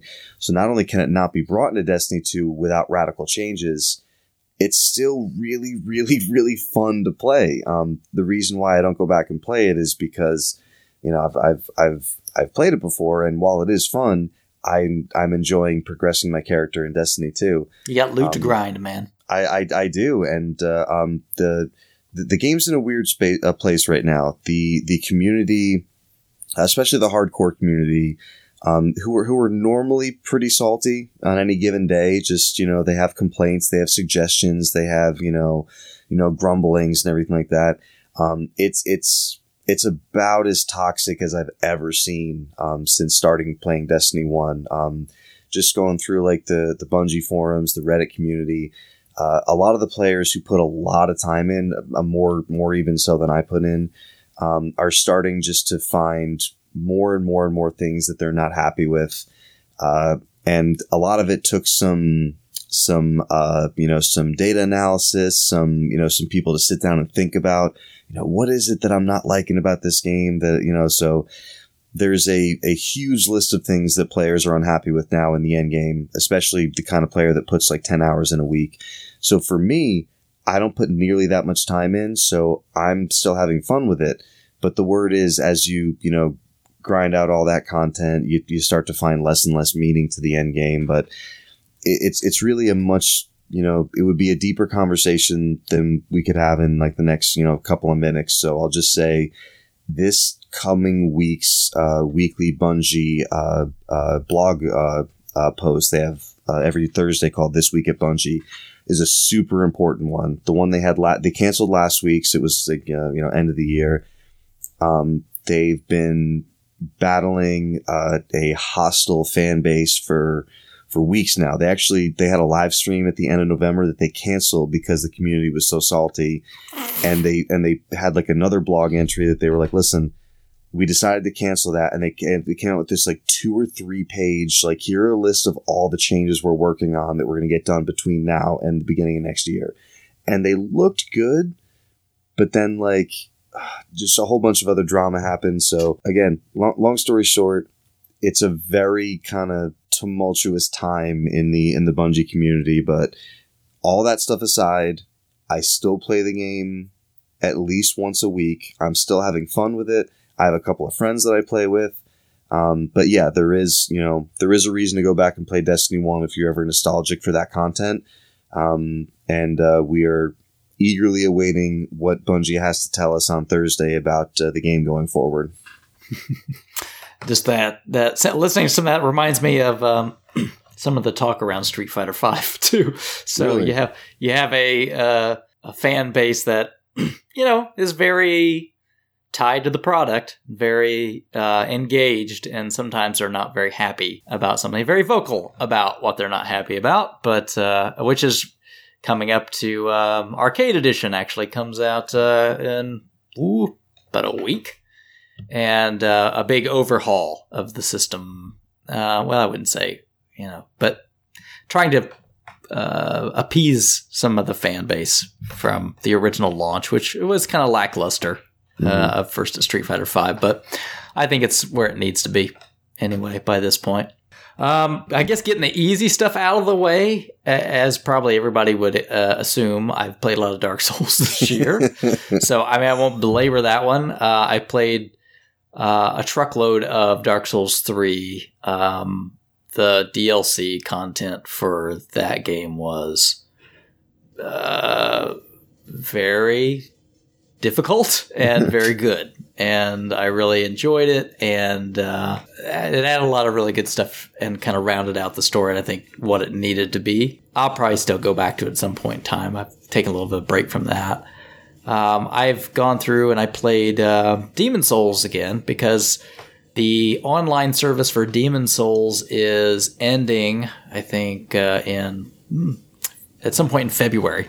So not too long after you hear this. So if you've never played Demon Souls online and you want an opportunity to do so, do it now when you hear this, or it's too late. You won't have a chance to do those things. And so I did. I played through that, and I still enjoy Demon Souls. And I want to tell people anywhere, if you think Dark Souls is hard, you have no idea what you're talking about. Demon Souls is hard. Dark Souls is like a much kinder version of Demon Souls. Outside of that, I played Neo, which is kind of Souls-esque, but has some changes to it. I played through Neo this year. I really enjoyed it. Gave that a lot of time. Not nearly like Dark Souls time. I don't think the replayability is there for Neo, but I really enjoy that. And that recently came to PC, so even if you don't have a PS4, if you want to play that, you can play it on PC now. Is that how it's pronounced? Neo, I guess. I don't know. That's the way I say it's Neo. Okay. I guess some people would say Nio, but I speak English, so to me that looks like Neo. That was a really, really well put together game. I really enjoyed it. Probably outside of that, the only other Souls-esque game I played was Necropolis, which is like a mash of also like Rogue thrown into the same formula. So it's the one time you're dead Rogue thing, and worlds change. It's not the same world every time, but it has the same kind of play mechanics that you're kind of used to with Dark Souls. So not too bad. Kind of interesting. Yeah, no, I played a ton of Destiny 1 and for the whole year leading up to the release of Destiny 2. I played Destiny 2.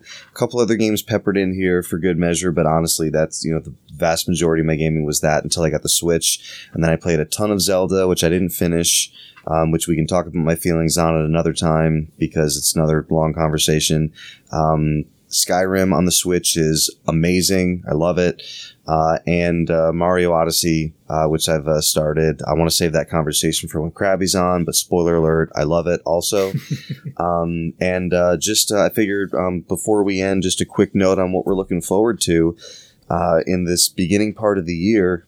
For me, it's Far Cry 5. Definitely Far Cry 5. That's a big one for me. I know we don't have an exact release date for Crackdown 3, but they are saying spring, so it still counts for fairly early this year. I hope before May.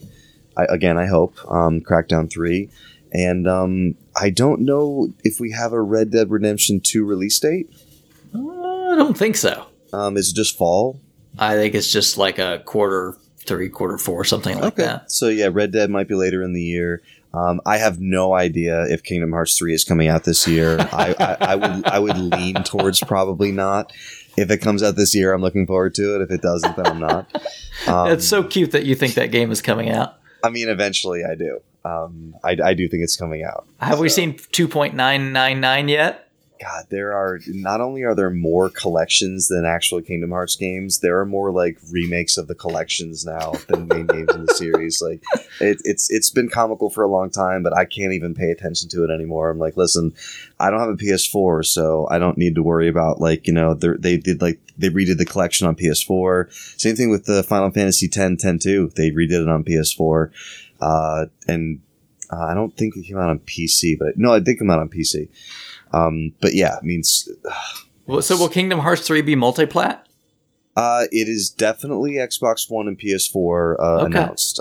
There are some, like every Switch owner like rumbles for every game to come out on it. So, but there are, there is a slowly gathering, voice of like, bring it to Switch. I want it on Switch. But the only systems it's confirmed for is Xbox One and PS4. Okay, all right. Well, I just didn't know if you were gonna have to pick up a PlayStation for that. No, yeah, it's it'll be the first main entry in the series on a Microsoft platform. Okay, cool.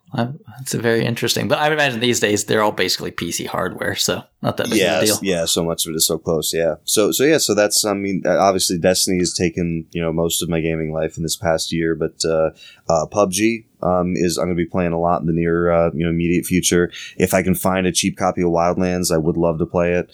So like I said, yeah, Far Cry, Crackdown, Kingdom Hearts, those are kind of what I'm looking forward to. Yeah, I just very recently, as in the start of this year, picked up Wildlands and started playing it. Tom Clancy's Ghost Recon Wildlands. Well, anyway, Wildlands. Man, that game is so good. How did I miss out on this? Because it came out back in March or something. But a friend of mine mentioned, he's like, hey, have you checked this out? I'm like, no, I'm not always been a big Ghost Recon fan. I've tried them. Yeah. And he showed it to me. I'm like, wow, this is a lot different. And so I picked up a copy of it, and it's really, really good. So, you should definitely look into picking up a copy. It is just a 4-man squad. So it's like Rainbow Six, but Far Cry world. So the same kind of things you're used to doing in Far Cry, like, oh, here's an enemy base, and oh, here, let me scope it out. And okay, you take this guy. And anyway, it's really good. And if you get a chance to pick up a copy, we should play it. But if nothing else, Far Cry 5 will be there. Oh, gosh. I'm looking at the same thing. Far Cry 5, Crackdown 3. Gosh, it better be good. And outside of that, as the new Street Fighter version is coming. So that's on my radar. And the 30th anniversary collection or whatever is coming. So I really want to pick that up. It's got I forgot about that. Yeah, all the Street Fighter games. Yeah, up through all versions of 3. So all the alphas, 3 versions of all these versions of 2, the first game. Yeah, I think I'm definitely getting that. Yeah, I'm gonna pick that one up. That really excites me. I was just watching this weekend. There was a big Street Fighter 3 Third Strike, if you can believe it, still has a tournament. And man, that game is so beautiful. Very difficult to play, but it's so beautiful. I'm not sure outside of that. I really don't know if what's coming out later. I mean, there's been that teaser from FromSoft, which is just 2 seconds of video. So who knows what that will be and when it will be. That'll be an easy buy, whatever it is for me. But and then I'm hoping that we have some more announcements E3 time that will actually come out this year. But it's kind of uncommon to have an announcement for a game that you have never heard of before and then have it be like, oh, and it's also coming out this year. Usually the stuff that's announced that you never heard of is and we'll see you in 2022.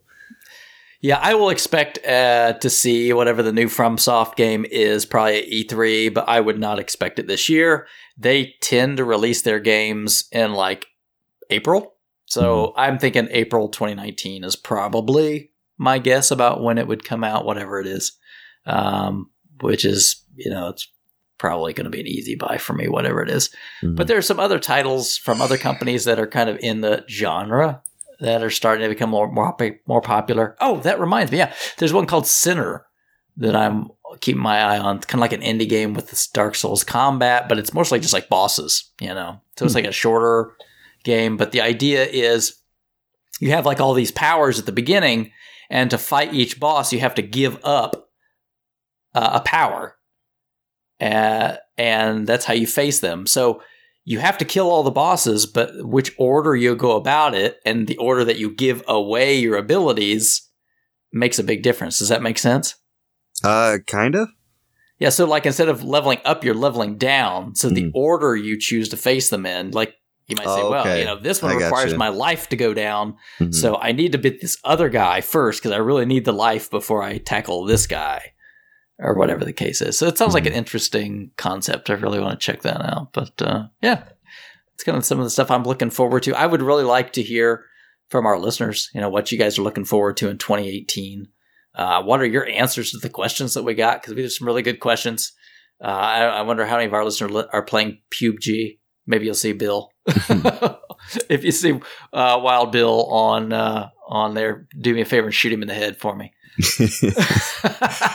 If you can. That's right. Spoiler alert, you can. I'm going to be very easy to kill. Yeah, and maybe, some of our listeners, if you want to play some Wildlands, or hey, if you want to hop on with Far Cry 5, I'm sure Bill and I will be playing that. Yeah, absolutely. Yeah, and anybody, if you feel free to Wild Bill 52 on Xbox Live. If you want to play Destiny, awesome. Or anything else. I've got other games if you want to do PUBG or, really anything that we both have. I'm always down to play something, so don't be a stranger. Yeah, similar here. I'm Duke Togo 74. Easy to find on Xbox if you want to send me a message. I don't even remember what it is on PlayStation because you can't change your name. It's terrible. I think I actually was lucky enough to get the same thing on both. So I think I'm Wild Bill 52 on PSN, but I haven't logged into the PS3 in ages, so I'd have to double check. I'm not, but anyway.